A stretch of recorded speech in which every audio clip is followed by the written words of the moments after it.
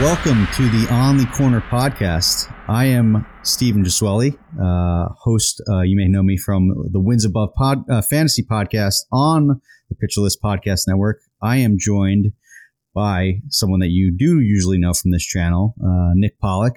Nick, thanks for having me on and letting me do an intro and the hosting duties here. It's an honor, and I know we did this last year, but I was super excited to break down my mock draft from the Pitcher List mock draft that we did just a few short weeks ago. Nick, how's it going? What is happening? Steve, how does it feel to host once and push Van aside for a second? It's good. I've done it a handful of times, on the few rare occasions where Van couldn't make it, or I had to fill in as a host. So I've done it a few times, but it's like coming out of the bullpen if you're a starter, or maybe vice versa, to get used to it. Maybe act as an opener. It would be a good way to do it. I'm used to coming in after the host, but yeah, it feels pretty good, especially to do it on the Corner podcast. It's an honor. There you go. So welcome, Steve, part of the mock draft series that we're doing, where of course we had a 12-teamer Yahoo standard 5x5 with 3 outfielders, 2 utility spots, corner infield and middle infield. Get out of here. Those don't exist here. Your standard categories, wins and all, and 2 Otanis as well. By the way, you guys can't see it, but of course it's a Pitcher List podcast, so we have a dog in the background. Mm-hmm. Tate Yep. is the name I learned today, and what a wonderful name for a dog. Tater's gonna Tate. Let's talk about your draft. And what do you know? Surprise, surprise. That's what we're gonna do. You were in the 10th spot of this draft. Was that by design? Yes, it was. Last year when I did it, I think I drafted from the 2 spot. And just like a overall takeaway, I think, from all of the drafts that I did, being obsessed with fantasy baseball, I did a lot last year. It just seemed like the best spot to be in, or where people won a lot of leagues, was from the middle to back area of the draft. It's going to be where I want to be in most of my drafts this year. So I figured, this was the first mock draft I did this year. Why not get used to it and be in that area? I just think it's the first round. It used to be like Mike Trout, and then you hope you got the first pick, and then this next 5 or 6 players kind of changed each year. Now it's just like, it's like, who are we cutting out of the first round? So if there's that much first round talent, I think it's important to, or ideally you want to be in that back end and kind of double up on first round picks. Essentially, I think that's kind of where I want to be in the sweet spot. You're putting emphasis on the second round then. So if I'm in 10th spot, that means I essentially have the third pick of the draft, is what you're saying, because all of the guys in the first round are first rounders. I definitely understand that. I was talking to Pete Ball just the other day. Definitely listen to that OTC as well, everybody. He picked Bryce Harper in that spot, which of course now he's come to lament a little bit, given the news about the UCL, which we should have been maybe higher, more aware of, and maybe when does it come back, all that kind of stuff. Regardless, there seems to be a wall around Harper's pick. Austin Riley, Paul Goldschmidt, probably the end of it. Maybe you can throw in Jose Altuve in there. But the first 15, 16, maybe I can even put that all the way up to 20 hitters are seemingly first rounders. Manny Machado, you can make an argument for any one of them in the first round. It's crazy. So it's not necessarily, in my view, the 10th pick being ideal with it. It's maybe you want to make a case like Nick had the best picks at 6 because I got the earliest choice of my first rounders, and then I got whatever is left at the end of it too. Yeah. I'm not sure quite yet.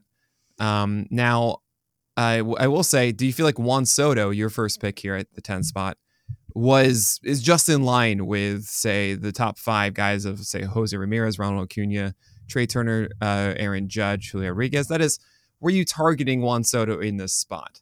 Not necessarily targeting, but extremely happy for him to quote unquote fall to me, right? Like Soto was a first overall pick in a lot of drafts, even like standard categories, not necessarily even just like an OBP league where he like automatically gets that bump.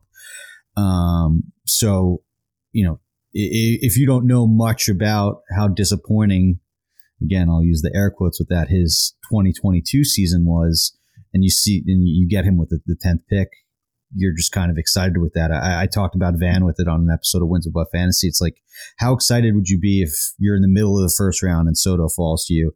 Well, this is sort of the end of the first round, and he fell to me. I just think that there was so much going on, and not even to, we get caught up in the StatCast pages, especially with a guy like Soto, who's just this darling and has a bright red page. But there was contract offers that were leaked, trade negotiations, like that has to take a toll on a player. And I think that sometimes, we have so much data that soft analysis gets overlooked. So I think that kind of played into it. And I would not be surprised if, year two in a new environment, he's a lot more comfortable. We saw that with a lot of guys like, Lindor, Arenado, guys that bounce back after adjusting to a new team with a new contract and new pressure. Soto doesn't have that pressure, but he's playing for it, right? He turned down all these massive offers. So I think a lot of that, more so than anything, with like his actual data of like hard hit balls or whatever that you want to break down, played into why it was a bit of a disappointing season for Soto. Right. I mean, it is interesting. Some topics that have been coming up a bit in these podcasts are, say, position eligibility, who you should be targeting this way. But one really interesting one is walk rates. And the 20% walk rate, you think baseball-wise, fantastic. It's why he has a 400-plus OBP. It's also why, the runs are higher because he's getting on base a lot. That said, he's not getting as many hits. Anytime you walk, you don't get an opportunity for a home run. You don't get an opportunity for for your batting average to improve. And there is something to be said about that with Juan Soto. Let's say you have two guys that are like a 290 average. You might want to avoid, Soto gets the ding because it might be one hit fewer a week because he's walking instead of that. Something to think about with him. And obviously the 242 batting average, as you're mentioning, should be different. Yeah. The 250 BABIP should go up. That's very simple, shallow analysis, but we all know that's right. So it should be improved for Soto. We know the skill set is still there. The 20% walk rate is first in the majors. The 14.5% K rate's 34th. Yeah, he's still incredibly amazing. And that's there's also like Pete Alonso, Vlad Jr., and Freddie Freeman. And I wonder if you might be better off getting, say, Vlad Jr. Right, I think you can get it better. I thought about it, absolutely. Yeah, if it wasn't Soto, I probably would have taken Vlad. There's a little bit more floor of RBI, I think. In that regard, runs are kind of similar. Maybe home run too. Even though I think this might have been Soto's home run floor. Vlad's is probably a little bit higher. 29 only in 2021. So I think I would side Vlad more because of that. But it is pretty close. Freddie Freeman was your next one, speaking of which, second round. And this is when I do ask you, did you have a certain positional plan entering this draft? Yes. And what was that? I want a first baseman and a third baseman early. I want... Okay. There we go. Pitcherless Podcast has arrived. Yep. Tate's being a guard dog. We have a new baby as well, as long as the dog. So he's very protective. Wonderful. But he's super friendly. He's a lab, so he barks and then gives you a bunch of kisses. So there you have it. But yes, I feel like in leagues last year where I did not do as well, I was weak in the corners, specifically for like power, RBIs, like the standard categories. I had too many shares of, a Joey Votto or just a first baseman that you kind of talk yourself into that might not necessarily be your typical stud. And a reason why I didn't take Vlad in the first round was because I knew I wanted one of those three first basemen, and I took whichever one fell to me. That happened to be Freeman. Now, that said, you could have gotten Vlad and then gotten your third baseman in Devers or Machado. Yes, and I thought about that. I'm not too upset with my third baseman. I took the next, I like the one you took board. Round. But that is something that I think that there's so many good outfielders, and there's a lot of good outfielders that you can find late. It might be prudent to kind of take care of those two positions, especially with where I'm at, and then worry about outfielders. Like you can find better outfielders later than you can first and third baseman. Sure. Again, kind of simple analysis, but that's a takeaway. I mean, that is true. No, in a 12-teamer, 3 outfield league, 36 are your starting outfielders. And then the util spots generally do get filled in. There are also some dual eligibility guys that are going to go differently, but that's generally the rule. And that does leave a lot of opportunity for outfielders late. So I generally do agree with that. It was a fun discussion, I believe, with Pete. Again, talking about outfielder depth not being that great this year, but in season, the easiest position to fill. Yes. Agreed. So let's move to the third round. By the way, I will say you are doing the Nick Pollock playbook. Oh, yeah. Of one pitcher in the first 7 rounds, and I applaud you for it. Just want to let you know that. Good stuff, Steve. I really like what you did in many ways here. But Nolan Arenado, third round. Last year he got pushed down a bit, 5th, 6th round guy, and certainly gave value to those who trusted him. And this seems like the end of a tier a bit. I mean, maybe it's the second tier is Arenado, with Jose Ramirez, Devers, Machado, Riley really being the first one, with Yoram being the highest, of course. And then you have maybe Bregman involved-ish with Arenado, maybe. Yeah, but Arenado is a step up. Yeah, Arenado does step above, and I'm sure you feel like you lucked out with him lasting this long. Yeah, I really wanted. Like, I don't know who I guess maybe I would have targeted Bregman in the 4th or 5th there if I didn't get him, because I really do want to have the corners taken care of. So I did feel pretty lucky that I was able to grab Arenado. But I mean, we're as we're recording this, we're going to find out tonight. It's probably not going to be him, but he's an NL MVP finalist. It looked like a typical Nolan Arenado season. Oh, this is Goldschmidt. We know it's Goldschmidt. Yes, of course. But yeah, I wouldn't be surprised if Arenado was second, though. But, another more soft analysis, I usually don't sway to this, but Arenado talked about how he was trying really hard to adjust to the new ballpark in St. Louis last year, in 2021 that was, and he kind of just got back to his old self and said, like, I'm just going to be who I was and not really worry about having to adjust from cores and coming to a less hitter-friendly environment. And I think it paid benefits. This second year, once guys get adjusted, like, they're human beings, I think it's a good time to buy absolutely players. It's really fun. We didn't even discuss Freeman, who I think everyone just understands. Yeah, Freddie Freeman's really good. 21 home runs will do better, than that. 100 runs, RBI, 117 runs, 325 average. I love getting Freddie Freeman. He hasn't had an OPS lower than 893 since 2015. Yeah. I think he should him Vlad and Alonso should be first rounders. I would probably move Bichette and Witt Jr. out of it personally. I might move Juan Soto underneath them. That's just me. But that's the kind of the nice part about being near the end of the draft is that you will get one of those 3 on your team each time. I will cross my fingers that I could get Mookie Betts and one of them. That would be so nice. That would be my ideal start, I think, because I love Betts at second base, and then I love having just an absolute rock at first. I don't care so much about stolen bases in 5x5 leagues. That's just me. But anyway, Freeman's really good, and you should feel very happy getting him in the middle of the second or the early second round. It was also, as you mentioned, Vlad Jr., Alonso, Freeman, whoever was left over. Home runs should come back from 21.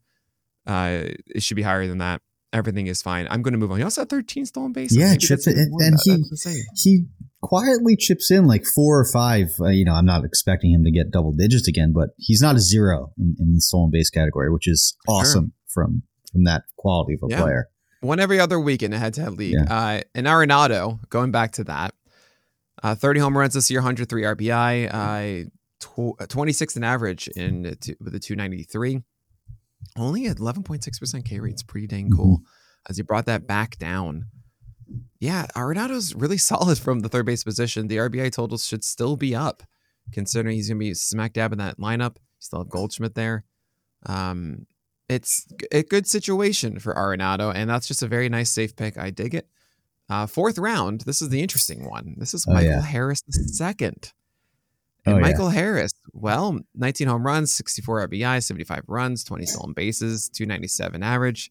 I picked Strider personally, but that's fine. He obviously had a fantastic year with Atlanta in 114 games, 441 plate appearances, 24% K rate though, and a 5% walk rate, 15% swing strike rate. It does seem like there should be some regression coming against Michael Harris. He had a 40% O swing, which is incredibly high. The league average for a hitter is 32%. He's at 40, just above 40% is incredibly high. But you think, look, this is someone who should be a 2020 guy, if not higher, next season. Yeah. And despite all that, I hear your concerns. I have those same concerns. This pick was worth it because in our Discord chat, you specifically said, whoa, was Michael Harris good that year? And then replied, yep, he was. So the pick was worth that reaction. A few of my friends in my home league, we always talk about, we joke that you want the pick with like the wow factor and the pop and where the room goes, and that was that pick. So even if he doesn't pan out, it was absolutely worth it for that reaction.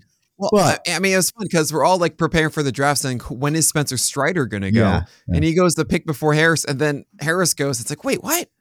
Yeah. And that was Van right behind me. So I think he knew that I was targeting. I liked Strider a lot. We talked about him a bunch this year.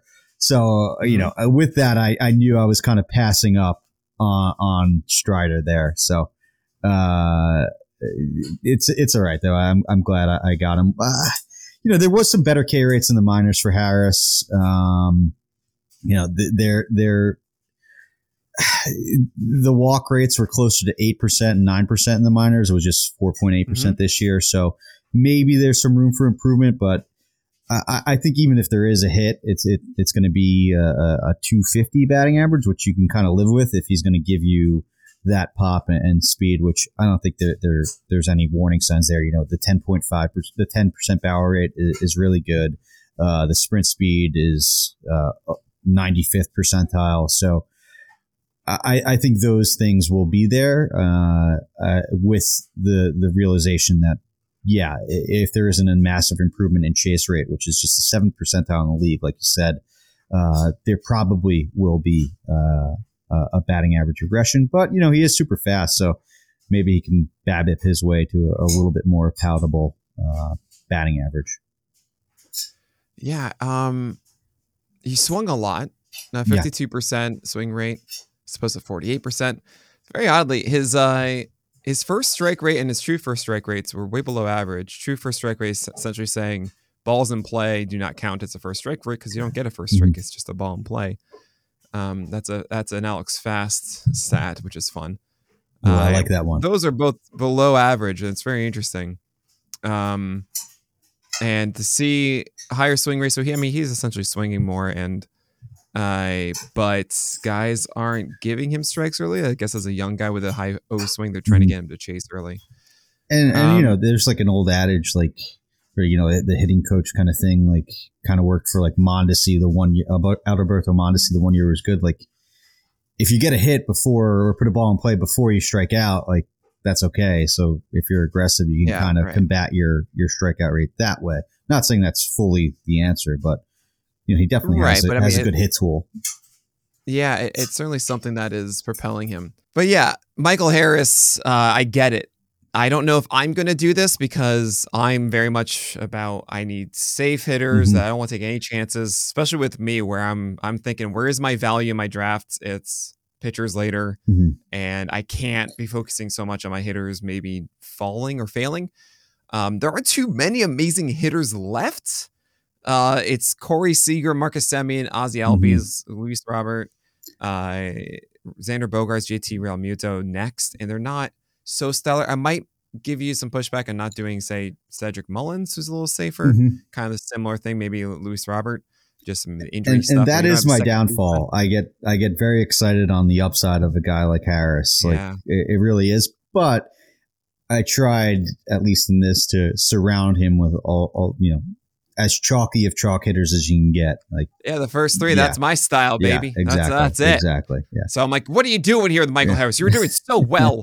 Now, let's move on to the fifth round. And that's Tim Anderson. And Tim Anderson, 13 stolen bases this year, 301 average, but really only played 79 games.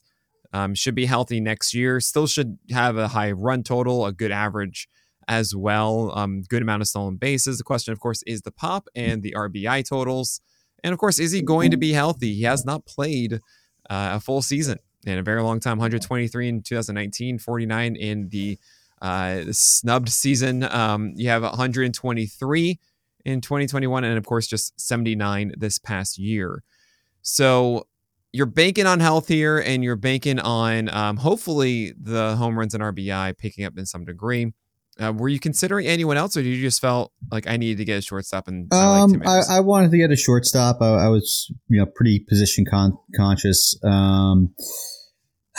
Looking back on it, I think I might have gone Story here. I kind of like that as a bounce back, maybe a little bit more. And even though Story did have his injury concerns last year, and a lot of things went wrong for him, it might be even a bit of a safer play when you list off the game totals like you just did for Anderson over the last few years. So, I was kind of wanted an average balance, since I did just go Harris, and am expecting some pushback there.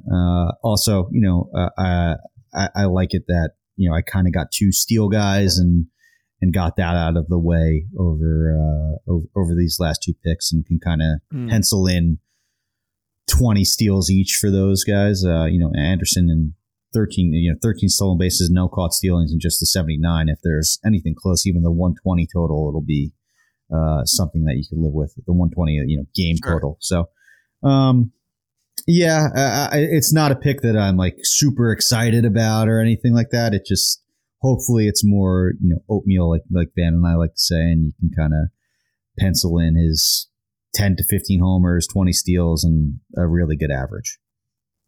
Hey, I love oatmeal. All right, good oatmeal. That's a beautiful thing. I'm looking at this now, and I would personally go after Willy Adames or Dansby Swanson. Yeah. I think. Yeah. That's just me, but I'm going to move on from this one. We're going to go to Joe Musgrove. And before we do, we actually need to take a quick break. Sixth round arrives, and this is what I generally suggest. Hey, sixth round, you've got 5 hitters. This is when you go for a starting pitcher, and that's exactly what you did.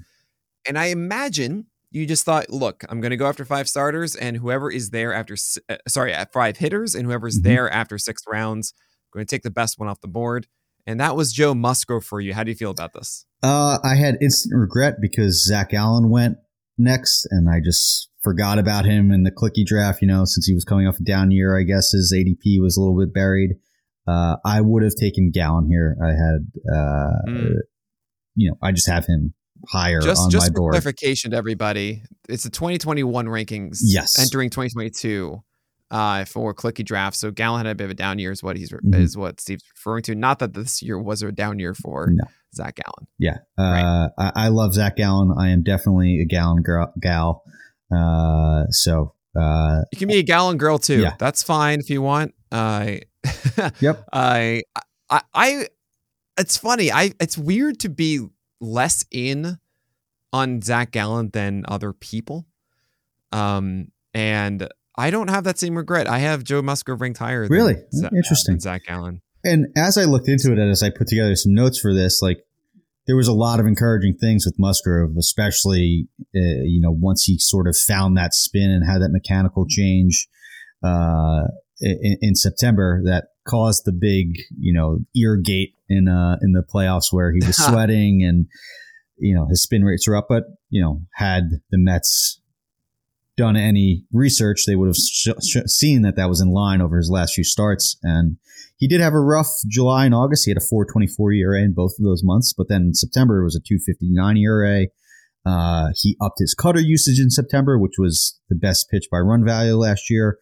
And then in 21, when he was so good, it was the curveball and slider. So obviously it's not as easy to do this, but if you mash the 2 years together, and if he has that good cutter with the good curveball and slider, then it's like, okay, maybe Musgrove, you can see him, putting together like a top 10 season if he adds those two things together, which obviously is easier said than done. But it's interesting with him. I'm not like devastated that I have Joe Musgrove as my first pitcher. I think he's still really good.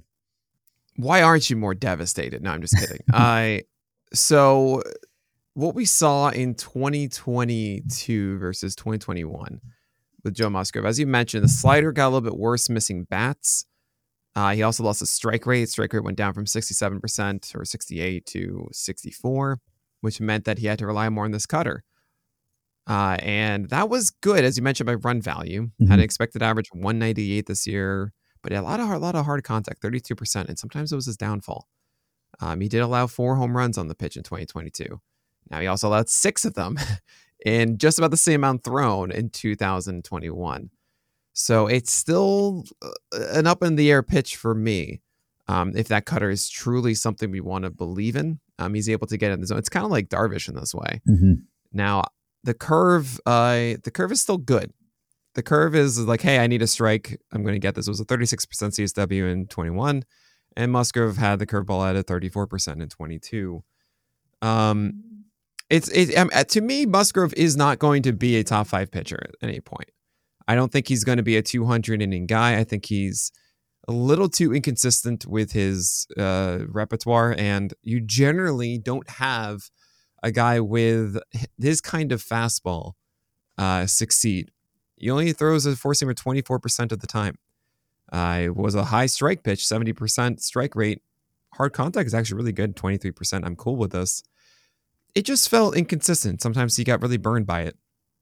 And not the best command. If you look at the strike supply, it's just like, in the zone, please. Okay, thank you. And I don't see, you don't really see those top 5 guys. I mean, Shane Bieber is one of the exceptions, I think, of the rule of that season that he had, where he's just so good with his slider and curve that like it didn't matter that his fastball just had to be a called strike pitch. With Zach Gallen, it's a little weird. Four-seamer is not a swing strike pitch. It's a called strike pitch. And when that's the case, you need to have, which is fine, that's really good, but it means that I don't think it should be 165 batting average allowed, which is why you had the sub 1 whip. I mean, 0.94, that's just insane. Curveball was good. Changeup and cutter are like solid, but they're not elite.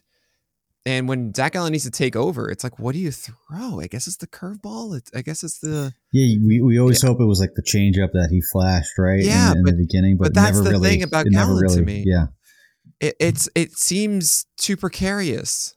And I think it all great. 27% K rate, 254 ERA, 0.91 whip. I kind of woke up like at the end of the season and go, wait, what? That's what happened? Like, it didn't really feel like he was having a top 10 season or something. It just kind of kept going. And I'm a little worried that there isn't enough there. Joe Musgrove, to me, I feel like, yeah, the slider and curveball are better. And he's kind of has this figured out. And this is more sustainable to me, which is why I have Joe Musgrove a little higher than Gallen. But I don't expect, I don't blame anybody for wanting to go with Gallen instead. Joe Musgrove, by the way, 18th best in hard contact allowed because that slider and curveball. I just think that at the end of the day, Joe Musgrove's kind of going to be like the 20th best starting pitcher, maybe 25th at worst, and I'm fine with that as sort of more of a floor play. Yeah. I mean, the first half he was looking like he was he was like top 10, but so if he has stretches like that's helpful, in head-to-head leagues or whatever, that helps you build a solid foundation in ratios too, right? Well, the truth of the matter is that you should have gone with Kevin Gausman. I'm just kidding. No, I considered it. I'm joking. No, I mean, Kevin Gausman, Musgrove, Gallen are all really, really close in my mind. And there wasn't anyone else that's definitively higher. I might be placing Christian Javier above all of it. That's and right. We'll talk about that later. About him in the pit. So yeah. But what I am trying to say, 6th round, great. This is where you like. We're talking top 20 pitchers, and that range is really good. Musgrove go 180 innings of good ratios and a lot of strikeouts. Like, you should be very happy with that in the 6th round. And you can, I would have gone 6th, 7th, 8th, likely getting starters personally. But you skipped. Yes. No, you went to O'Neill Cruz. You have Tim Anderson. Yep. You don't have a second baseman. Nope. You already have a shortstop, and you went to O'Neill Cruz. What's going on here? I think, maybe it's the downfall. Maybe I want that wow factor, but I just think that there probably isn't anyone with like this much upside. And I think we kind of saw it a bit in September with Cruz. Despite the extremely elevated strikeout rates, I think it was like 35% for the year. He never had that bad of a strikeout rate for an extended period of time in the minors. And what else is also encouraging, every time he repeated a level or, the next season, he improved that strikeout rate, which I think that maybe we saw that a bit in September. And, you probably can get into trouble with small samples, but in September, he was 288, 359, 525 slash line with a 29.8% strikeout rate. Like, he doesn't even need to do it that much. Like, he hits the ball that hard. He runs that well. If he just can get under 30, I think this pick will provide value. That being said, there's also the chance that it doesn't, and he hits 200 with no matter how many home runs he hits, it still won't be that smart of a pick in the 7th round. But I like the risk. I feel like I built it. Yeah, I couldn't resist. I had the shortstop. I have a shortstop in case it all goes wrong with him. That was kind of my justification there. But I couldn't resist. I'm probably gonna go Carlos Correa above O'Neill Cruz. That's definitely safer. Absolutely. And won the 11th round. And I would say once Correa's off the board, then I say, all right, I might as well go O'Neill Cruz and see what happens. Everybody, I understand the feeling. You need to get the next hot thing. You need to be the guy with whoever. You're probably not going to be able to do that. Like Cruz will go. Exactly. Cruz will go before, just because people like the shiny new toy and the idea of it, and suckers like me want the upside. Right. So it's usually not worth chasing. You want the floor to give your. Again, where do you want to find your value? Don't put all your chips in one of these young guys necessarily.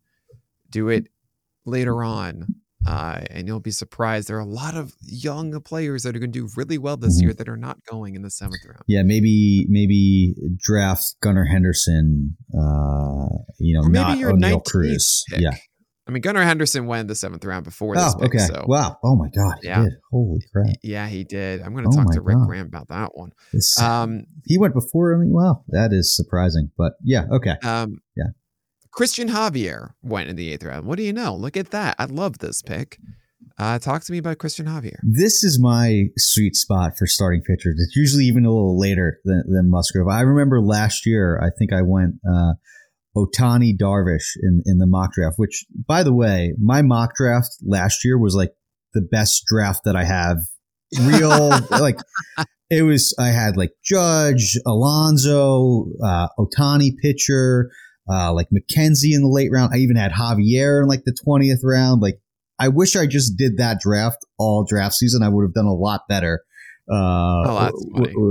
with my fantasy season. But that said, this is normally where I like to target pitchers, and obviously I did that here. I went 3 pitchers in a row. Like, I think around pick 100, like, that's where Shane McClanahan was going last year. 2 years before that, that's kind of where Julio Urias was going. Like, there's fantasy number 1 sitting in this range like every year, and I think the 3 guys that I want here have that sort of potential. And Javier, I think has the best of it. He was just so good. Like I think it was like a 169 batting average against with a 168 expected batting average against. It's just absolutely crazy. Like a 40% whiff rate on the slider. If there's any bit of improvement in the changeup or the curveball, and I know he started to use that curveball versus lefties a bit. Look at like Javier is just so good. I know I don't have to preach to you on this one. I know Javier's your boy. So I'm looking at last year's mock draft. I couldn't help myself. This is Steve's draft. Ronald Acuna Jr., Aaron Judge, Byron Buxton. So 1 for 3 so far. Yeah. Pete Alonso, Brandon Lau, Carlos Correa, Chris Bryant. I don't know how strong you're feeling right now. No, I don't know what it is. This isn't like every draft. Like I need someone to auto draft, or maybe I should just turn on auto draft for the first 5 rounds. Because then there you go. After that, it was it's more the pitching staff. But hey, Judge would have made up for for that. And Alonso sounds great. Same. Shohei Ohtani, the pitcher. Yu Darvish. 10th round, Luis Garcia. I gave you a hard time on that one on the podcast. I remember that. Yep. Jonathan India, really like that one. Adam Wainwright, gave you a hard time on that one. Nelson Cruz, I think I gave you a hard time maybe on Tristan McKenzie, but that worked out very well. Eliezer Hernandez, Adbert Alzolay, Christian Javier, 17th round. Yeah. Joe Adele, Garrett Whitlock, Anthony Bender, James Caprillion, Hunter Green, and Mitch Garver. So mock drafts are fun. And I think that's a really good showcase of say, look at that team and think to yourself, all right, like half of those were excellent picks and half of them not so much, but that's every fantasy team. That's every fantasy team. Yeah. I look at my pitching staff. I literally took 1, 2, 3, 4, 5, 6, 7, 8, 9 starters. And there's only really 1 or 2 that I'm proud of, which was Shane McClanahan in the 8th round. Yeah, I wanted him. But I have Jack Flaherty in here and Charlie Morton, Ian Anderson, Michael Kopech, Sean Manaea, Alex Wood, but then Jesus Luzardo, Chris Paddock, and Mike Soroka in the last 2 of the last 3 rounds. Like, I at the time felt really good about that. And then, nope, so stupid of me. How could I ever? Right? You need the hits to be more successful than the misses are failures, right? Like you would need Judge to make up for Acuna and Bryant, right? Or whatever other mistakes that you have. Like that's just how it is. Like you're going to have bad picks, and not necessarily by bad process, but your boy Van is going to catch some strays right now because he took Ranger Suarez in the 11th. We've talked about that all year. Yeah, and Josiah Gray in the 15th, but Nestor Cortez in the 20th. Yeah. Like that makes up. Like if you have Nestor Cortez, you don't care if you took Suarez in the 11th, right? Because look what I've done. I've destroyed the flow of this podcast. People gone Bieber. Yeah, now we're talking about a different mock draft. We're all man, this is last year's guys. This is last year's draft. I feel bad for Ben Pernick, whose first 3 pitchers were Walker Buehler, Lucas Giolito, and Frankie Montas. Oh boy! At least that wasn't Givaldi, Sixto Sanchez, Luis Patino, Anthony Descalfani, and Kyle Muller. He just sometimes that's just what's going to happen, guys. Yeah. It's just going to happen when you do a mock draft in the spring. Oh, sorry, in the fall. Yeah. Okay. All right. Coming back to it, the Christian Javier. I think he's Strider 2.0. Yeah. That's what I literally have that in my notes. He was Strider without the hype. Like for whatever reason, maybe because he was out of the bullpen last year. And 4-seamer and slider profile very similarly, even though the velocity is different. The results are very, very similar. Mm-hmm. I think why get Spencer Strider in the 4th? You know, we have Spencer Strider at home, and it's Christian Javier, and you get that 4 rounds later, and everything is great. Do you think there's any maybe if this is a bad example, but like Freddie Peralta kind of had the similar profile, and I know it was maybe more injury. Like even with Strider, maybe too. Is there any of that risks there that? Even by results, when Peralta was healthy this year, it wasn't that peak 2021. Is there any concern with Strider or Javier? Yeah, I understand that one. Peralta, I think it was the slider that got introduced that changed everything. And that's, I mean, you see Javier's slider is great, and so is Spencer Strider's. And then he got hurt and messed him up. That's really it for Freddie Peralta. Where did he go in this one? Because honestly, there might be something really to it. I think so. He went in the 10th round to Rick Graham. I think that's a great value. Yeah, I don't know. Injury is very weird. Yeah, true. It's very, very hard to. And at that point, you're turning down John Gray, Jesus Luzardo, Pablo Lopez, Joe Ryan. And those are, to me, that's money in the bank you're leaving. In my view, for those four guys. I could be very wrong about that. Some people are not in on John Gray. There's some, but Joe Ryan, I mean, like that feels like, hey, you get Joe Ryan, you think, okay. But anyway, we digress. Christian Javier to me should not be going in the 8th round. Seal of approval. You get this one. Nice. He has the best face on any of our go to our player pages. If you haven't used the PitchBoss player pages yet, seriously, just do it once. And that's all I ask. And go to Christian Javier's page and you'll see the saddest face you'll ever see.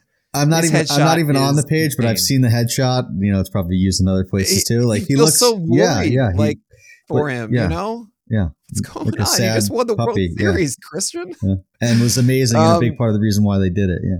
Oh, he's so good. He didn't throw a no-hitter or anything twice this year and get removed.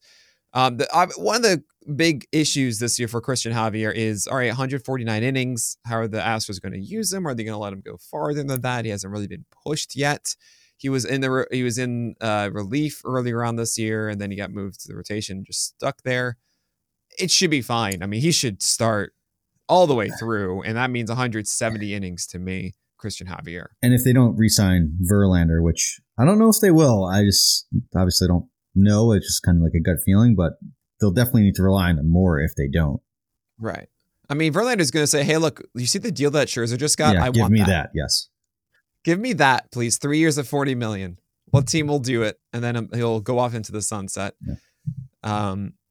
We'll see what how that pans out. Christian Javier, 8th round, every draft. I want that. Fastball is elite, guys. Top 5 pitch in the majors. I'm just going to tell you right now, it is just that good of a pitch. I just want a slider to get more than a 62% strike rate. I think it can. I just don't want to have his chase rate isn't great either, which is kind of weird. He makes too many mistakes on. No, it's because you see a low chase rate and you think, oh man, it's out of the zone. The guys aren't going after it. No. When it's out of the zone, when it's competitive, they swing at it. But it's because he's not throwing competitive ones. There's times he hooks it, to a lefty up and away. It's a little different. Think of it like that, and go, oh, okay, right. It's because when out of the zone, it's often a waste. But when it's close by, I mean, guys are swinging at it, right? 11% hard contact rate on it is so good. It's one of the best around. So maybe that's you gotta love it. That's another fast stat or something like chase rate on pitches that eliminate competitive pitch, non-competitive something. Don't you worry. PL8 will make you happy then, Steve Giswelli. We have something just for that. Music to my ears. Yeah. Anyway, moving on to another pitcher. It's Nick Lodolo time. 3.66 ERA, 125 WHIP, 30% K rate, 16th best in the majors. 31%, 31% CSW, which was 21st in the majors. And also limited card contact at just 23%. That's 27th best in majors. This is Nick Lodolo just threw 103 innings. Could throw a lot more next year, and you seem to like him as well. Yes, this is a pitcher that I want in every single draft. I think this is where he'll go, just because there's some innings concern. The surface numbers didn't look great. He got knocked around a bit in the first half, but this is like my McClanahan target from 2022. Like, I'm not saying that he'll be that good and be this top 5 starting pitcher, but I think that this is a great value and a guy that could be someone that's talked about as a top 20 pitcher next year, and being drafted at what, like SP 30 costs now, around there. I absolutely love Nick Lodolo. 2.82 ERA in the second half and 72 innings pitched with a 30% strikeout rate, under 9% walk rate. The curveball usage went up, which is a great pitch in the second half. So all the things you like to see for a guy that you would hope is going to break out. And I think that's what Nick Lodolo will do in 2023. I hope so. In some ways, it reminds me of if Sean Manaea had a really good breaking ball. Because I don't know how to feel about his fastball yet. I don't know if he's actually commanding it. He's getting it in the zone, and he has a good enough strike rate, about 67% on the sinker. But it's a 261 average allowed, 32% hard contact. He's in Cincinnati. The curveball is excellent, though. 12% hard contact allowed is phenomenal. 21% swing strike rate. And there is something to say about the changeup that had moments overall. You don't want a wide breadth of height difference on the changeup. Like when you see good changeups, what you're going to see on the strike zone plot are ones that go into the down and away box. So like arm side or down and away from a opposite handed hitter. So arm side and down, and just like is a goatee for that, right? And the more that you see the middle box get colored and away from it, like you just want it to be shrunk as much as possible. Very bad description. All I'm trying to say is that they're always aiming the same spot with a changeup. For the most part, it's very rare to have any aim for anything different with it. And Lodolo isn't quite there yet. Very inconsistent with it still. When it does work, it's beautiful, but it does really turn him into a 2-pitch pitcher. And I think you're still going to see some volatility. There are going to be days when he's pinpointing the heater and the curveball is beautiful and it's great. I'm looking at the draft board and I see Lance Lynn, George Kirby, Logan Webb, Logan Gilbert, Chris Bassett. And I see all of those, and I was debating, do I put Lodolo before this group in my tiers or after? And I have it after because I can see a situation where he just becomes a cherry bomb, where it's one day he's like Andrew Heaney in this way of I'm throwing amazing, 10 strikeout games, and then all of a sudden the next one allow a couple home runs and it's 3-4 runs on the board. And he won't get as many innings, I don't think, as the guys I just mentioned. I'm a little worried. Maybe the whip is going to be high. Maybe the walk rate is not going to be 8.8%, but actually closer to 10% next year. So there's still some molding to be done. I enjoyed him in the preseason. I was like, oh man, Lodolo more than Hunter Green. Hunter Green tried to redeem himself by the end. Ultimately, I think like through the year, if he had to have both of them, Lodolo was much less of a headache when he did pitch.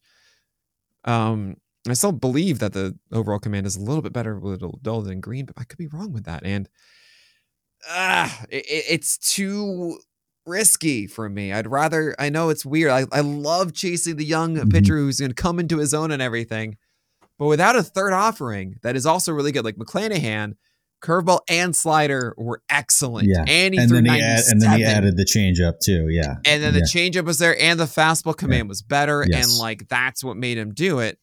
But he had 2 elite offerings already. And Lodolo has one with not a 97 mile per hour fastball and not one that is just making us go, what? This is insane.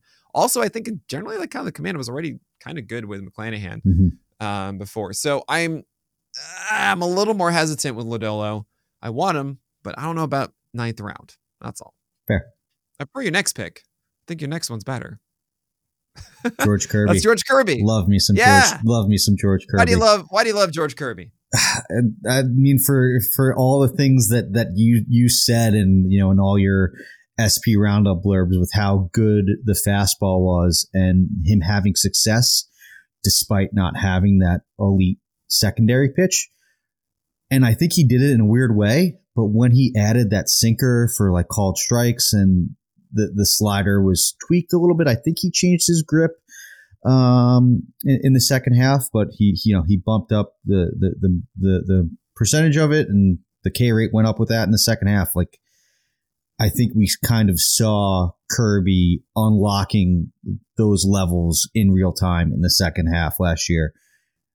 It kind of reminds me of Bieber with that elite command, maybe not the secondaries as much, but the fastball command where he can just kind of spot it wherever he wants. That gives me that sort of vibes. Nothing like the curveball and slider that Bieber has, but it just seems like he puts the fastball wherever he wants. And with that uptick in the slider usage and movement in the second half, like I think that we could see another potential breakout here with Kirby. I have a good one for you. I'm going to say this is the best version of Odorizzi. Okay. Because Bieber likes to put down and away fastballs and up and in, and like he likes to move it around. Yeah, and Kirby has it's all much more velocity too, right? Like Kirby's 95 could push to 96. Yeah, and then and Kirby goes upper third, right?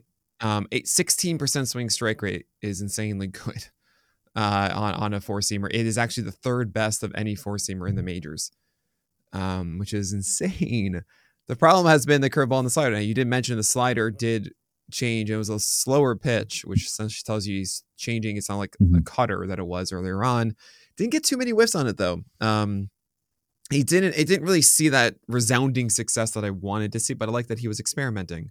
Good. This isn't working, so hopefully you're doing something. Yeah. Because the thing before was not good, so try something that might be good. He did spot it better though. Like, it's not bad locations of it. It wasn't necessarily an ineffective pitch. Just wasn't a good one. And both of those pitches, actually, the slider and the curveball allowed roughly a 320 average across the full year.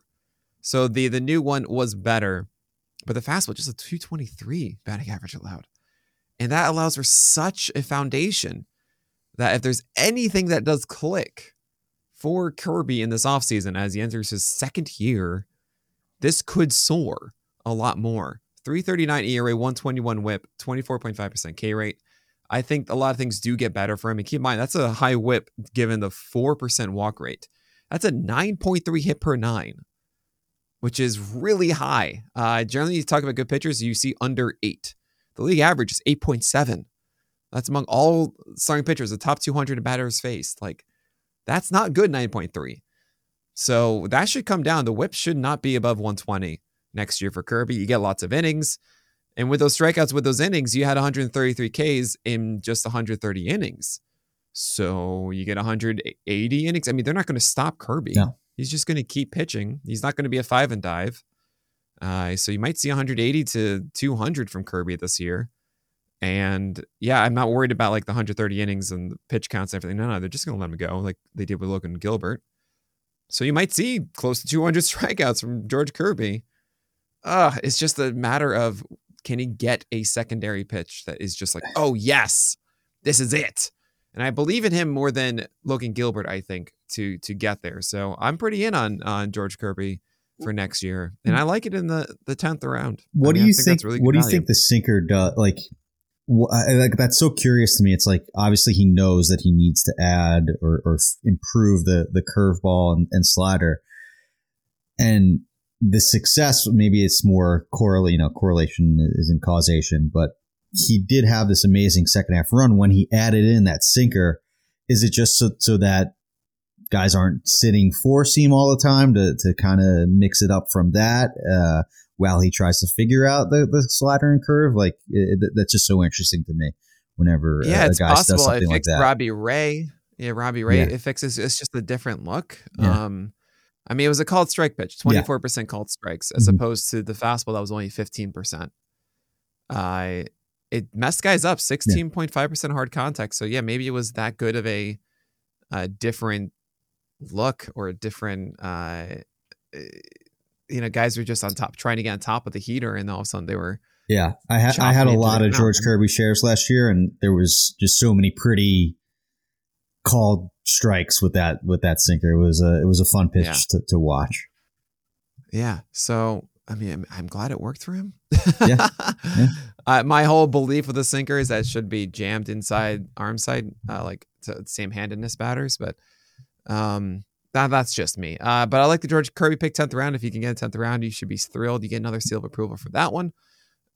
You get Brandon Lowe in the 11th round because it's your second base. My gosh, we are going long on this podcast. Talk to me about Brandon Lowe. I need the second baseman. Think that Lowe can bounce back. I know he's had a bunch of back injuries in the past, which is concerning, but he still played 149 games. in 2021, 56 out of the 60 in 2020. It just seemed like everything was derailed because of that injury last year. Despite that, there were some encouraging signs. He cut the K rate a bit while keeping a double-digit walk rate. So I needed a second baseman. I think Lau was going as probably like a 5th, 6th round pick last year, maybe a little higher, and hopefully goes back to that pace that he was on in 2021, where he hit 39 homers. His second half, I think he hit close to 280, 285 too in the second half of 2021, which had me super excited about him this year. And he wasn't as bad versus lefties in the second half of 2021 too. Obviously that did not work out and it was an injury riddled season, but I'll take my chances with Brandon Lau in the 11th round, especially when I need the second baseman there. So I'm trying to find your mock draft and I can't do it, which is very frustrating from last year. But I think it was 6th, 7th round as we reviewed it before. But I mean, there aren't many options. He went. I took him in the 5th round last year. So 5th round. Yeah, oh boy. Yeah. Well, okay. There it is. That's where Brandon Lau was going last year. You needed a second baseman, and there isn't much left. So I get it. I get just hoping that hey, this will come back. 39 home runs, 97 runs, 99 RBI in 2021. Didn't really change as far as his skill set goes. 8 home runs in 65 games translates to about 25 or so. Not that much of a drop. I mean, obviously 39, sure. Bouncy ball, yeah. But still, 25 home runs from the second base, if that's what you're expecting. The 221 average, he was hurt a little, all of that stuff.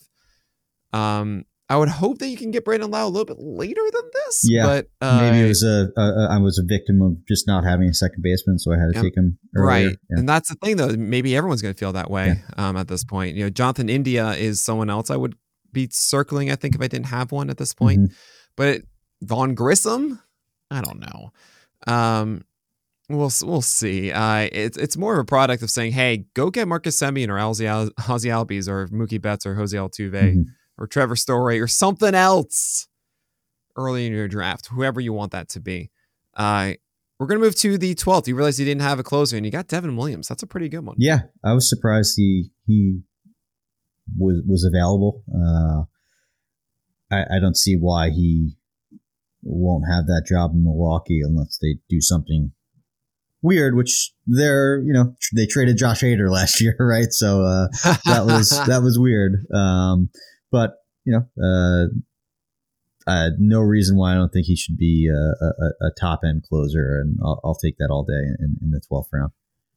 Yeah, I mean, it's pretty straightforward there. 193 ERA, 101 WHIP, 40% K rate, was 3rd best in the majors. The only question to me really is health, because the way he throws that changeup and pronates it is just so bad for your arm.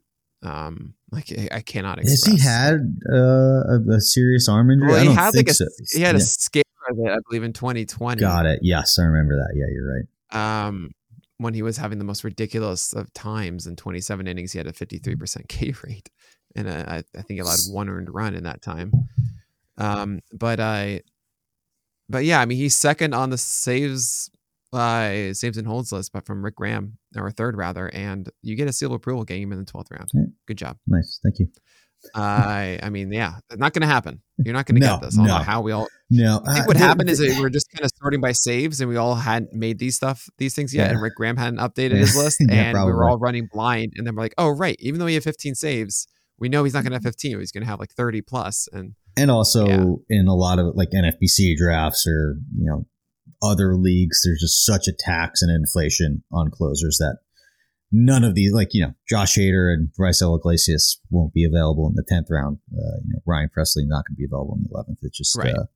Don't look at NFBC ADP as of right now. We're doing this on November 17th. It's all draft and holds, which is not the same. Yeah. So you're not going to be able to find anything on the wire. You got to get them now, and that's it. Exactly. Yeah.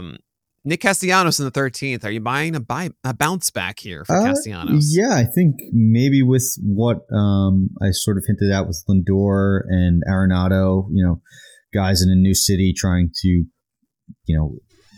justify a contract. I know Eno Saris has done a lot of research on that and quotes a lot of research on that guys do press and chase in the first year of big contracts. I know Bogman and them just have a set rule of not drafting guys that signed to big deals on new teams, which is interesting. So Castellanos is a guy that chases in the first place and then doesn't have the best chase rate. So maybe the pressing sort of got to him there. I know there was that incident with the reporter where they asked him a question about, his performance, and there was some snippiness when the Phillies weren't on their magical run to the World Series in the middle of, June, July when they were struggling. So, I think that Castellanos is absolutely a good bounce back candidate here.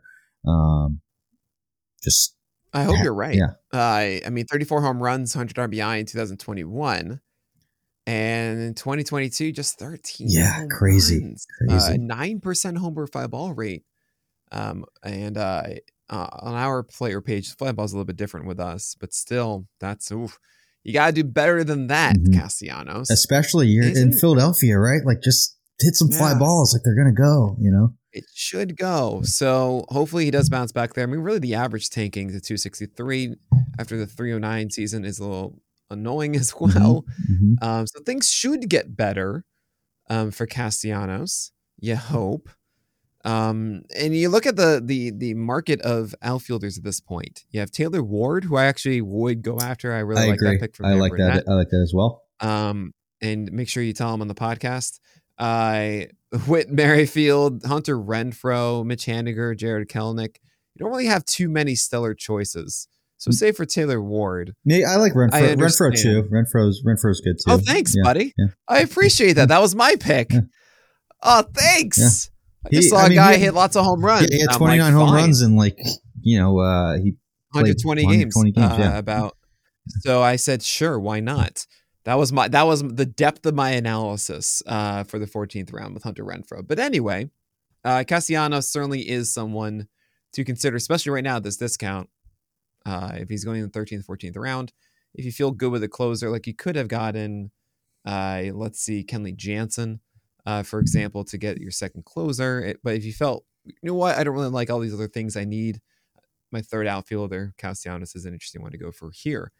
David Bednar, you did get your closer-ish in the 14th round. Tell me about him. When he was healthy last year, he was one of the better relievers, for a good amount of time. Not only was he getting a bunch of saves, but he was going 2 innings, striking out a bunch of guys. Despite the fact that he was on the Pirates and one of the worst teams in the league, he was still a really valuable closer. Then had that injury and was sort of shut down. So, I like drafting skill over, especially this early in the draft season, right? We're not even really in draft season yet. So we don't have the news, and you're sure Bednar could get traded or whatever, but might not have the closer role. But I think his skill matches up with anyone, in that area. I prefer Bednar's skills to Jansen's. Jansen is, he gets a lot of saves, but doesn't do it easily. And who knows where Jansen's going to be? I think he's a free agent. Yeah, right. Exactly. Sure. I like Bednar's skills and think he should get saves. Even if he was traded, I'd find it hard to believe that he wouldn't be in contention, at least for some saves on whatever team he really goes to, unless it's a team with like the Orioles, like Batista or something, or Milwaukee with Williams. So if you don't know David Bednar, that's okay, guys. He throws a four-seamer that's 96-97, 18% swinging strike rate, which was the 6th among all relievers in baseball. That's what you need to know. Is curveball 41% CSW, 34th among all curveballs among relievers in CSW. It's a backbreaker because they're expecting the heat, and all of a sudden just falls in there. It's lovely to see. Limits hard contact. He also has a splitter that gets about whiffs 18% of the time. It's a nice surprise 2-strike offering. Not your elite splitter, but it's good. And there you go. You have a guy who loves to go upstairs with the four-seamers and make guys look silly. The Pirates should be dealing him. Yeah. I wouldn't be, especially when you see the free agent signings. The reliever market is extremely inflated. Right. So I would not be shocked if Bednar's on the move, but we'll see. We'll see what happens this winter. Wherever he does go, Bednar could be turned into I could see Bednar being your 7th, 8th inning guy instead of the de facto closer. Yeah, he can go multiple innings, right? Yeah, so maybe they would do that. Right. Well, it's just more of, or not even that, just like a guy that's a setup man or high leverage, because teams don't really care about getting the closer now. It's just you have the closer, sure, but you need a whole team of closers essentially, and Bednar could fit the bill. So expect him on the move. At least I would be shocked if the Pirates didn't do something, honestly.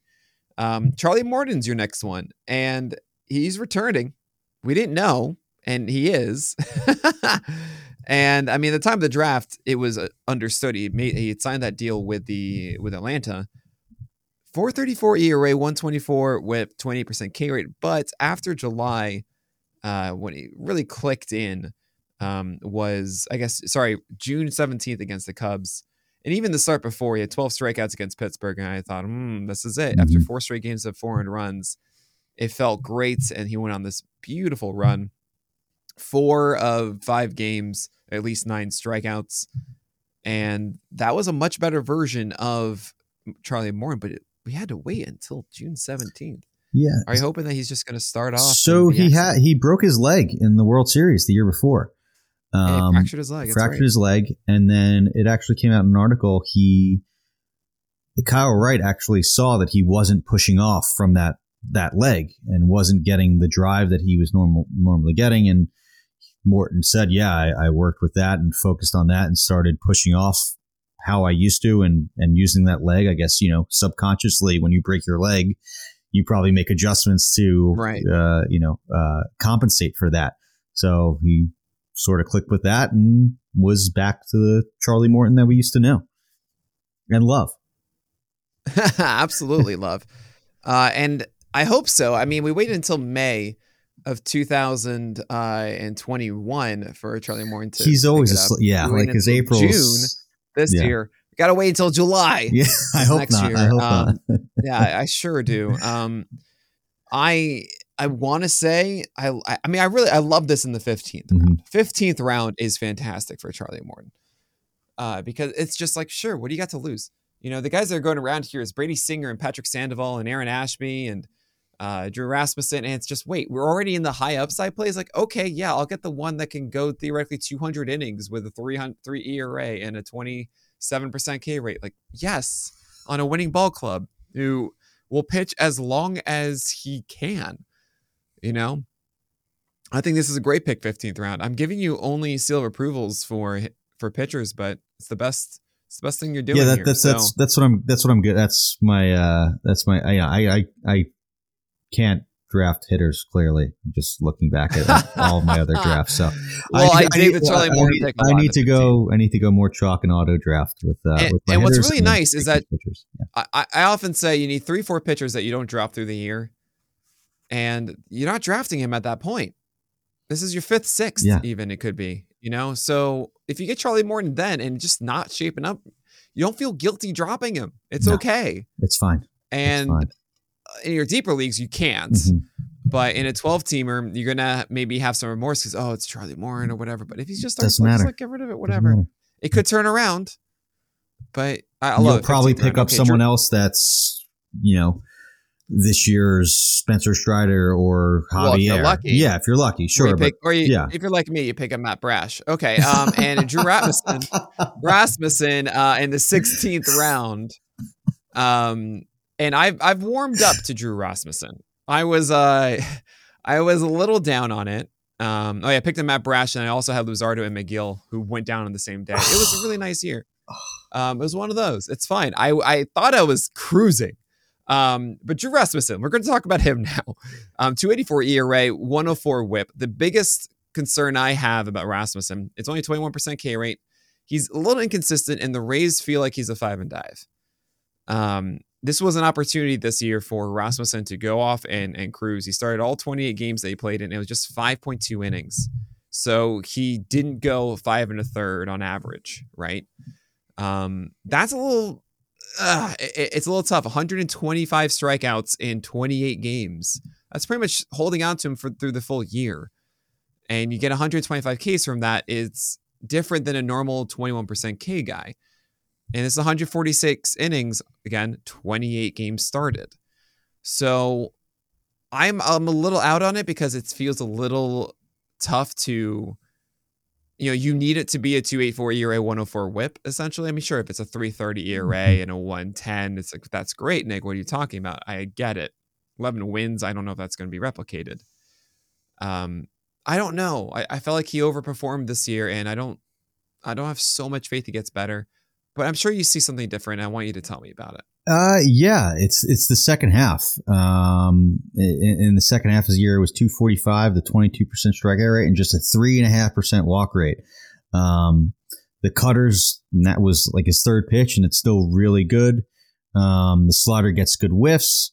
He had a sinker in July, so I really liked what I saw. I had a good amount of Drew Rasmussen in the second half.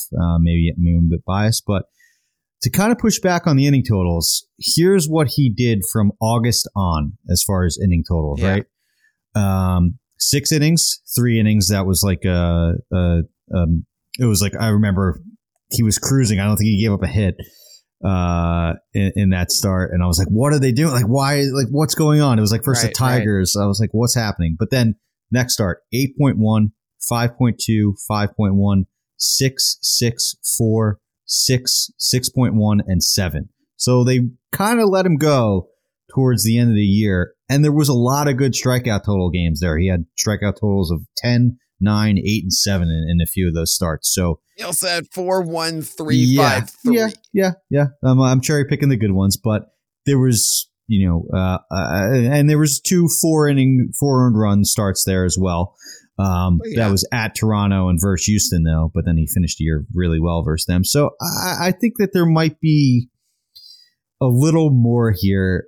And maybe this is not the best way to look at it, but it's the Rays. Like, I think they know what they're doing, right? And the fact that they let him go a little bit more towards the end of the year gave me a bit of confidence there with Rasmussen that maybe they'll treat him like a more traditional starter if they do what they did in August and September.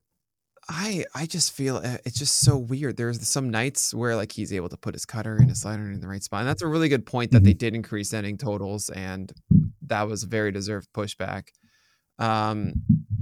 He still allows a decent amount of hard contact on both the cutter and the slider. I don't know if any of these are like an elite offering. The 4-seamer, 31% hard contact, 228 batting average allowed.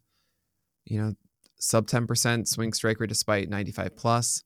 The cutter, good CSW, 31%, good strike rate, 72%, 27% hard contact, 248 batting average allowed. Like, it is generally very good. It's just not like that pitch. And you would think that with a guy with a 104 whip and a 7.5 hit per 9, that you would get better hard contact suppressors than this. And you kind of don't. I don't know. I feel it's so weird being Drew Rasmussen. I feel like Drew Rasmussen is going to be like the Miles Michaelis of the next year. If you're looking for, like, he could just repeat this kind of thing, and you don't expect more than 150 strikeouts. But he should help you in ERA and WHIP, and I should be raising him in my rankings. I don't think he has the elite ceiling that the ERA and WHIP would suggest. I think he's more towards his. I think he's probably more towards his indicators, which is still pretty good, right? Like a mid-3s ERA. I mean, fine. The 16th round, this is fine. Yeah. 16th round, like, sure, you got something that you might just hold on to for the entire year, and that's fine. I remember actually, I had to do my streaming rankings every day, and with Rasmussen, I never knew what to do. I felt like, all right, you have him, you're going to start him, but it's like, there are some days it's just like, dude, I don't know what you're up to. Like, are you throwing the cutters down and away and doing that consistently, getting all these whiffs with them? And then you're not the next day. You get like 18 whiffs total, and the next game you like 4. And it's just, I hate this. It's amazing that the Rays got this reliever, though, and made him into this serviceable starter with a 2.4 ERA over 146 innings. It's just, that's just so Graham Rays. Ashcraft wants to be. It's just so Rays. Yeah. We're going to move on here to William Contreras. You finally got a catcher. We are so over the time limit. Doesn't matter. We'll power through these. Yeah. There's no time limit. What am I talking about? William Contreras is your catcher. How do you feel about this? Good. In my little notes here, among catchers with 250 plate appearances, max EV, he was third. Barrel percentage, he was ninth. Hard hit percentage, he was fifth. Walk percentage, he was fifth. William Contreras is just a good hitter. I know Travis d'Arnaud is still there, but he's still got enough run with him this year to be a valuable catcher in drafts. And I wouldn't be surprised if there was some sort of move there. I think there's even a few games where they put him out in the outfield. That's just how good Contreras is and what they think of his bat. So, good lineup. I think that, this is kind of where I always look for catchers. I was kind of like in the Sean Murphy range here last year. That worked out pretty well.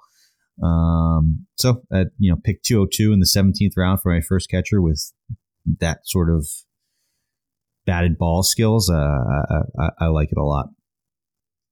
So I'm looking up now, catchers, fly ball exit velocity specifically. And let's see, William Contreras. Come on, you can do this.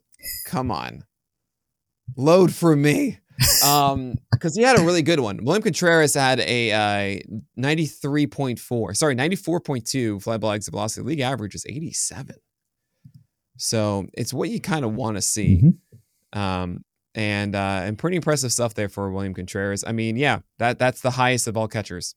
Last year, Roberto Perez at 93.4 is second. So kind of interesting there to think about that. I dig this. I mean, if you don't want to go with Travis d'Arnaud, who I don't know how Lance is going to split them up. Maybe DH between the two of them, or as you mentioned, outfield for Contreras. I don't know.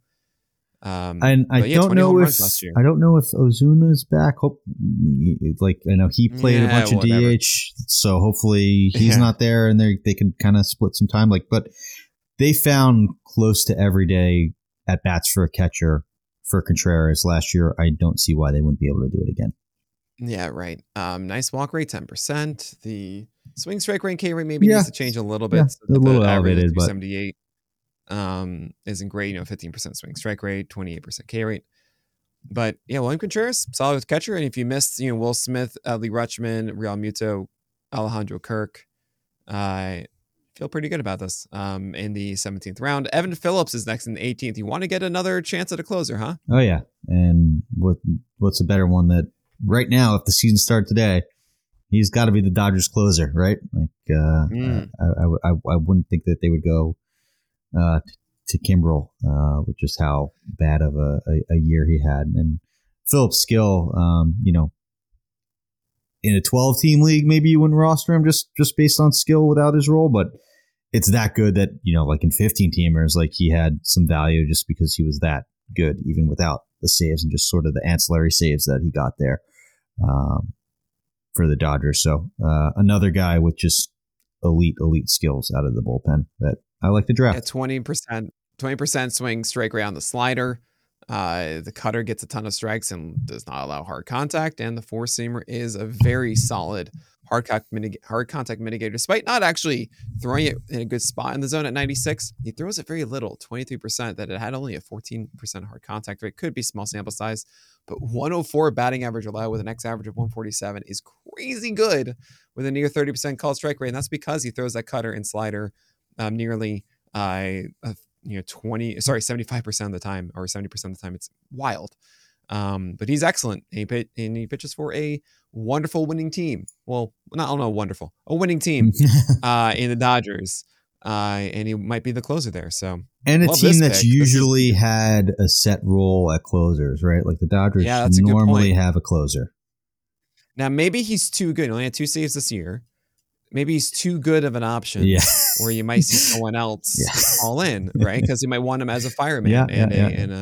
That's fair. But 18th round, I love that one. Yeah. I'm tempted to give you silver approval for that at this point of the year as well. Let's talk about your 19th round, Joey Meneses. Yeah.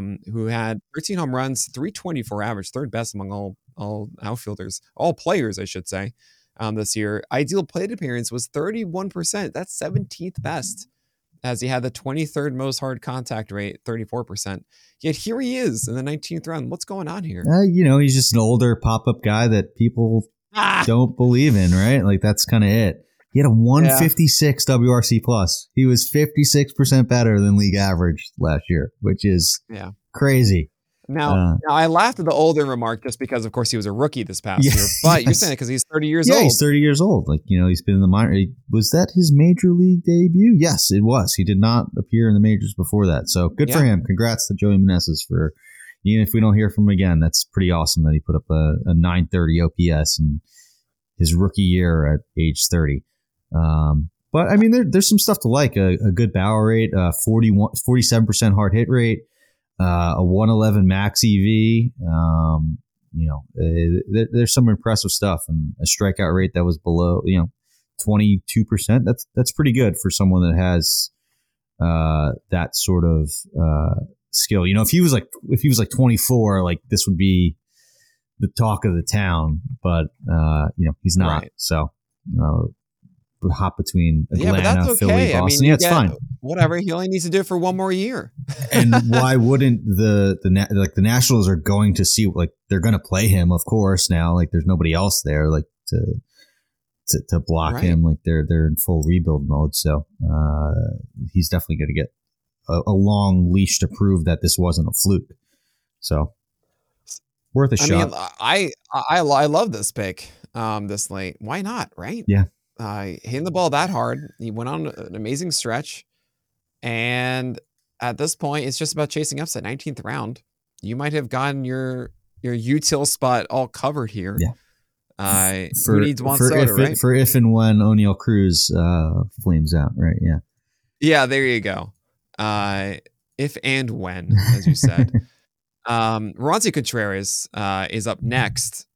Talk to me about him. Another sort of pure upside play. Like, I was surprised that the Pirates didn't give him more run in the majors, and that was kind of disappointing last year and maybe a little concerning, but I don't know, maybe they wanted to control more of this service time, but he still did get close to 100 innings at the major league level last year, and total it with the minor league numbers, he got to 129. So that's pretty good for like any inning concerns.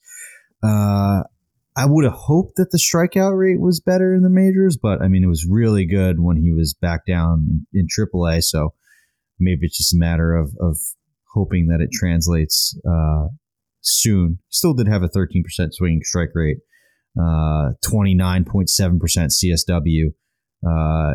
At his time in the majors. So another kind of upside play, like, Contreras is probably the same sort of thing this time last year, a late 20 or, the 20th round shot in the dark pick. And I don't think he did anything to like turn anybody off from that to hope that he would have some success this year. So I like the upside of Contreras. Yeah, Roansy Contreras, if he has a really good slider that had a 24% swing strike rate last year. Four-seamer is the one that I'm a little bit worried about. I don't think he has the best command of it. Its velocity did come down a little as the season went on. We're talking closer to 94, 93 at times, as opposed to the 96 that we saw earlier on. And I do wonder, even the first starts was like 97. And then he got to be like a 94, 95 guy. In that second half. So I do wonder if that sticks around or not for Contreras, but the slider is legit. It's a better slider than like Luis Ortiz. He also has a little bit more of a comfortable role after doing it for a little bit now. Mm-hmm. I think than say Luis Ortiz and Johan Oviedo, who Oviedo is more for a deeper play at this moment. But I think I don't know. He could come in and explode and do incredible things. I might be avoiding Pirates pitchers because it's just so hard to get a win from them. It's really hard to find wins there. And I'm finding myself leaning a little bit more after the talks in First of Arizona about like, you can really Just avoid these teams and like the Pirates of the total. I think what was it, 27 total wins or 22? Rob Silver will be yelling right now if you heard this.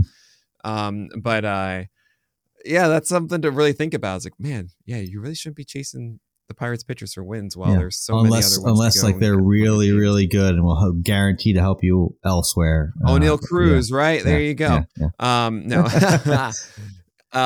So Roansy, I think, still has things to figure out with his repertoire. Because again, if you're a 2-pitch guy, you got to have 2 elite offerings for me to really be interested. Slider, yes. Fastball, not yet. So 43% hard contact on the 4-seamer for Roansy Contreras last year. Oof. This is in many ways reminded me of Huascar Ynoa, and that was a fault of mine. And I don't just say things and don't learn lessons. Okay, I get into something like what I reflect. What did I do wrong? What was the analysis that I gave that was incorrect, and how can I avoid this? This might be one to avoid now because of that. So not my favorite one. 20th round though. You could be seeing some things even in the spring. That's like his velocity is up, and oh man, his curveball is. I'm just trusting that more, or whatever it is. And all of a sudden, things are really good. Not to mention, I'm looking at the rest of the drafts. Like, who is left? Yeah, I love like those upside plays, and like that's what I'm like, especially at this point in the draft. And it's like, I mean, and with my next pick too, it's very not an upside play, right? That's like, no, it's there's not. like not. There's not. Those shots were already taken earlier, so.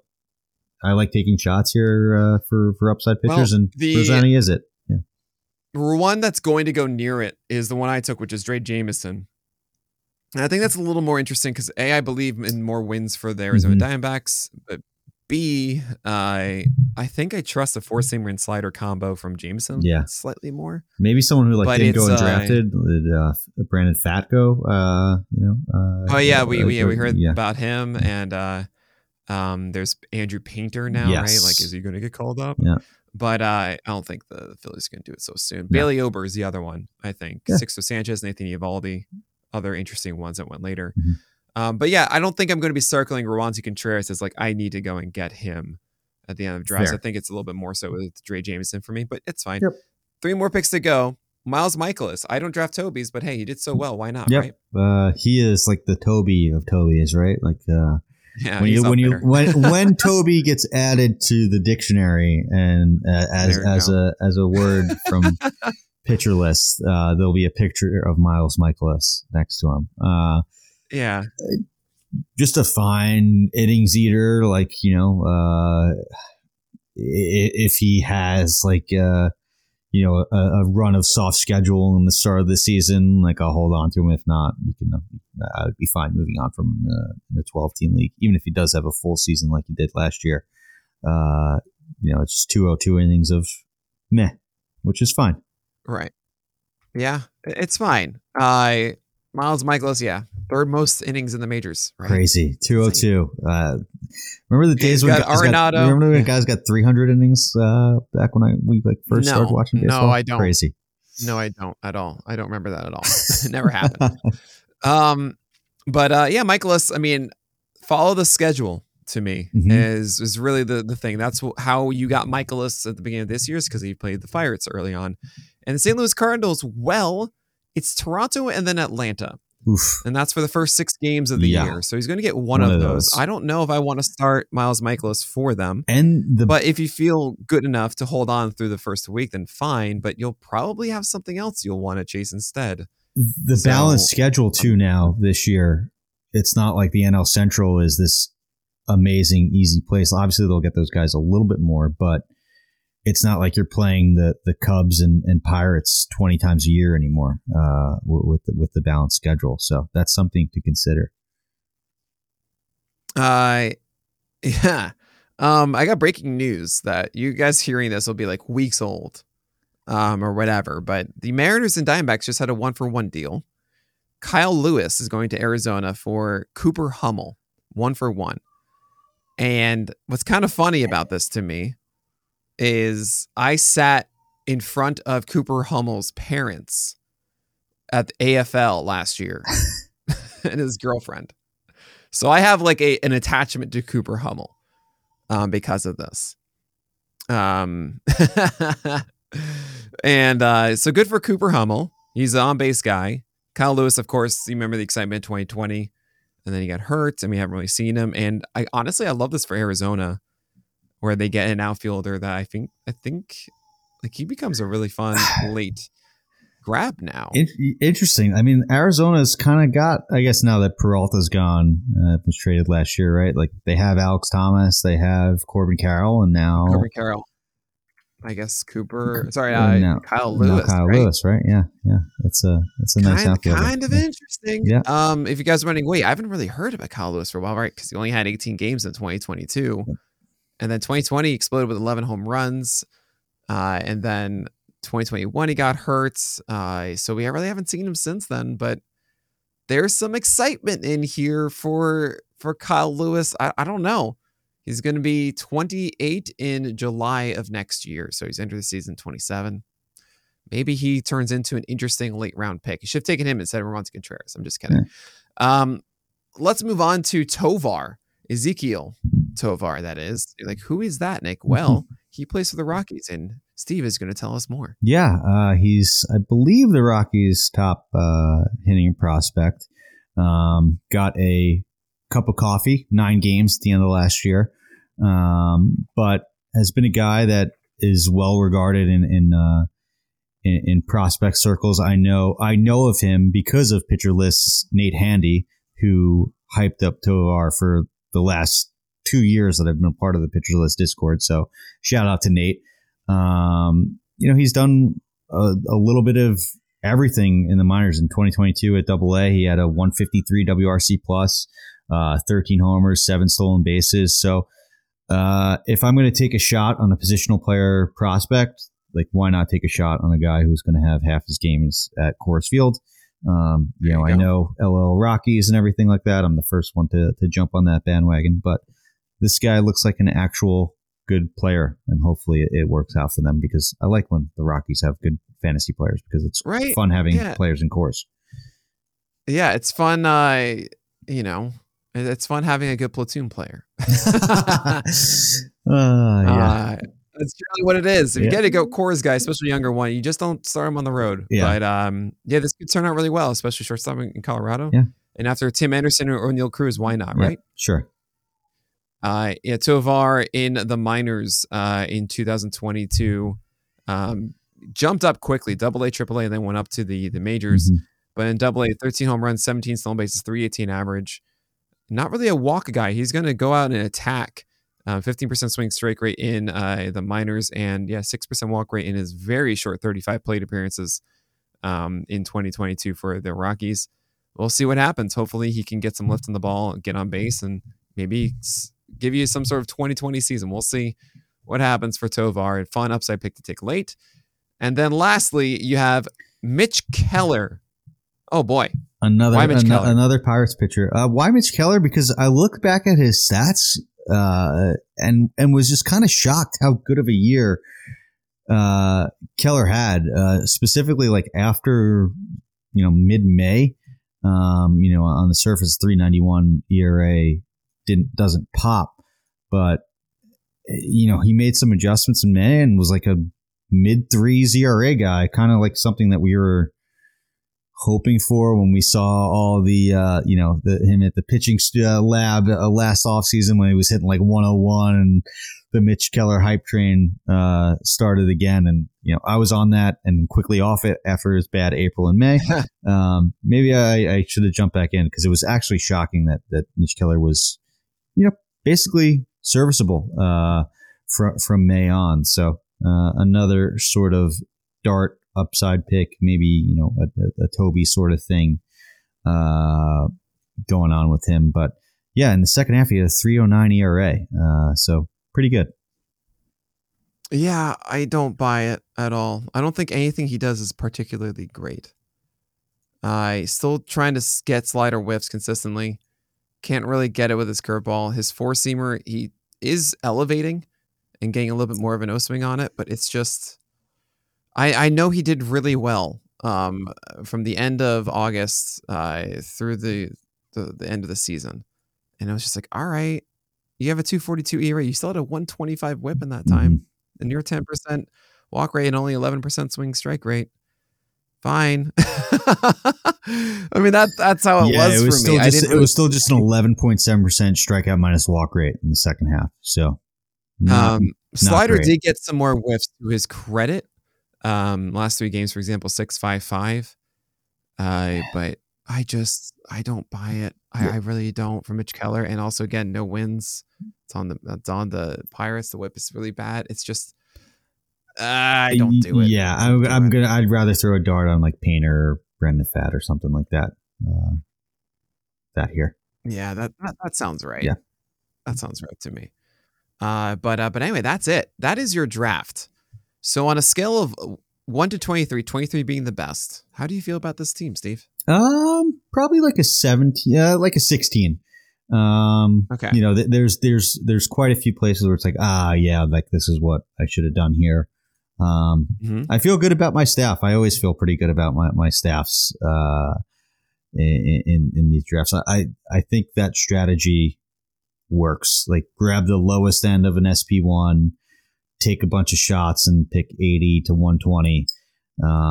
You know, because if one of I don't need both Lodolo and Kirby to jump up, right? Like you need one. Like you're fine if one of them is just okay and then one of them takes the lead. But I try to identify those guys every year and take those shots there. So I feel pretty good about that. I probably would have done things a little bit differently. Maybe the first base, third base in the early rounds. So pretty good. I'm gonna use it more as like a lesson learned for my real drafts come the spring, which I wish I did more so with the draft last year. I think it was pretty helpful.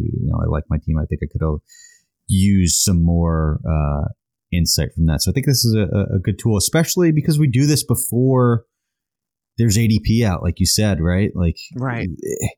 It's sometimes I know like Gray at Rasball kind of jokes about it. It's like ADP set because like a few random guys in November get together and do a draft and they say that this is where it's kind of goes. And I know that's like said tongue in cheek, but there is definitely some truth to that. So if you understand that, you could find some value and use it more as like a lesson learned, which is what I'm going to do.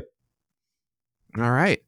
Well, that is it. That is going to conclude this podcast. I think you got it about right. I think the hitting a little bit shifty, but I generally like what you do with your pitching. I think it's the right strategy, and I learned from the best. I got the strategy from the best. Yeah, okay. I did. All right. I shouldn't have done Cal Raleigh in the 9th, and I still hate myself for that. I like Cal Raleigh. He's got the best nickname in baseball.